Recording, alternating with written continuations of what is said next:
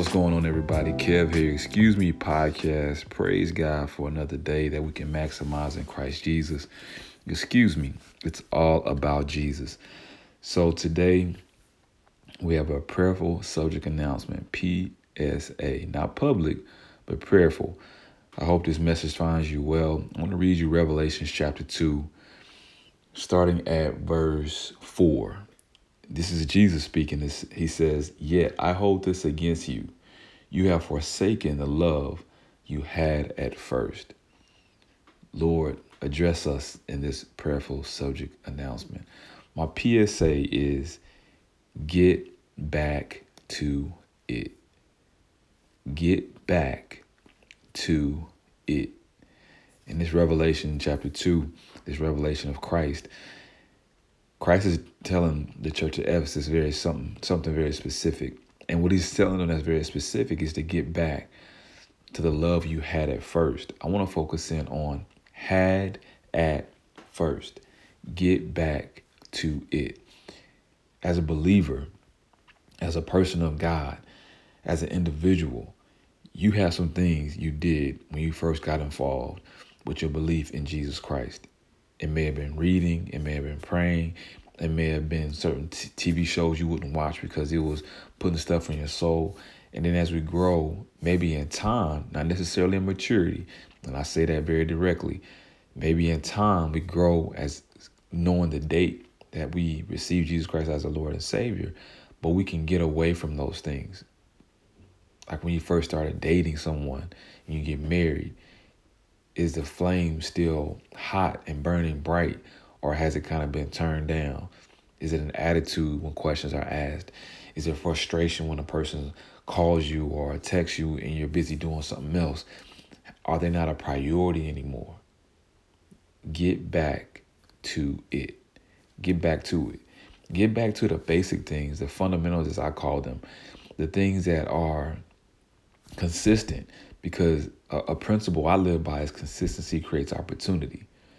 The more consistent I am, the more I get back to it, the more opportunity I see. During the many, many days and many, many times during this time of being in quarantine, from quarantine now to homeschooling, to dealing with ministry in a different way, in a different perspective, the one thing remains the same is Jesus. He's the same today, tomorrow, forevermore. So when we get back to the fundamentals, when we get back to it, we'll see such a change as everything around us continues to change. And what's the change you're trying to see? A maturing in us. Sometimes we try to change our situations on our own terms and not allowing God to change our situation on the task we've been given. Notice how Jesus was addressing the church, the angel of the house, if you will, a ministering spirit. And the ministering spirit in this perspective, or in this place, would be the chief of the house, the pastor of the house, the under shepherd, under the shepherd of Jesus.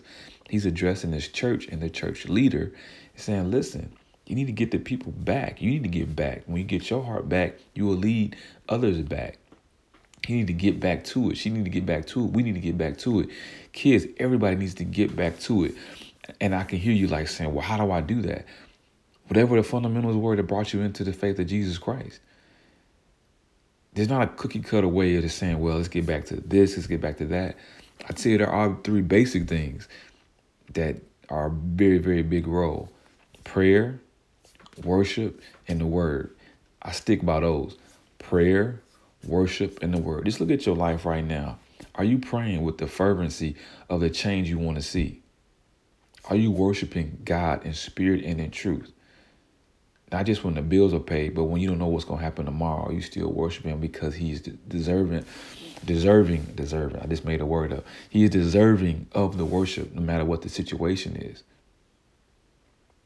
And then the word of God. Are you taking time to read into your heart the love he has for you, who he is, his character, all the things that will guide and teach and direct us as his children? I mean, that's a start. To get back to that, to worship the word and prayer, to spend time with God. Just get back to it. I know it's busy. I know you got a million things going on now. Things are shifting. I can hear that. But that's why I say prayerful subject announcement. Because I prayed over this. And I know it's God's heart for you is to get back to it. I don't define your it. That's a fill in the blank. You got to grade your own paper. You have to assess where you're at. Your pastor can't do that for you. Your spouse, your close friends. This is one of those situations where Jesus is addressing you, believer, and also the unbeliever.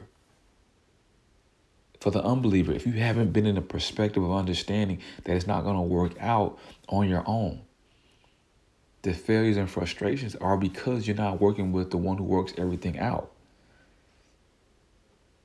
So just understand this. Get back to it. And the rewards for getting back to it, no matter what the situation, will give you that firm foundation to plant your feet. It won't be the shifting sands of society, of situations and circumstances.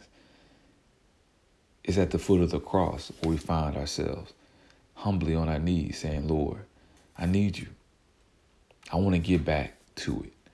Get back to the basics. Get back to the fundamentals. Get back to loving you with my whole heart, my total time, and the full essence of what I can bring to the table and to worship and loving you. Just got to get back to it. I know you had a week. Your schedule was thrown off. Kids are saying this. Bills is mounting. I get it. I hear that. But remember this. We make time for what we want to make time for. And that's a challenge. But it's a worth challenge. It's worth it. Some challenges aren't worth challenges. They're just a challenge for, can I do it? But this is a worth challenge. And the weight of that worth is to evolve you. So prayerfully, I beg of thee, please get back to it. Just watch how God moves in it and through it. Excuse me. It's all about Jesus. Let's get back to it.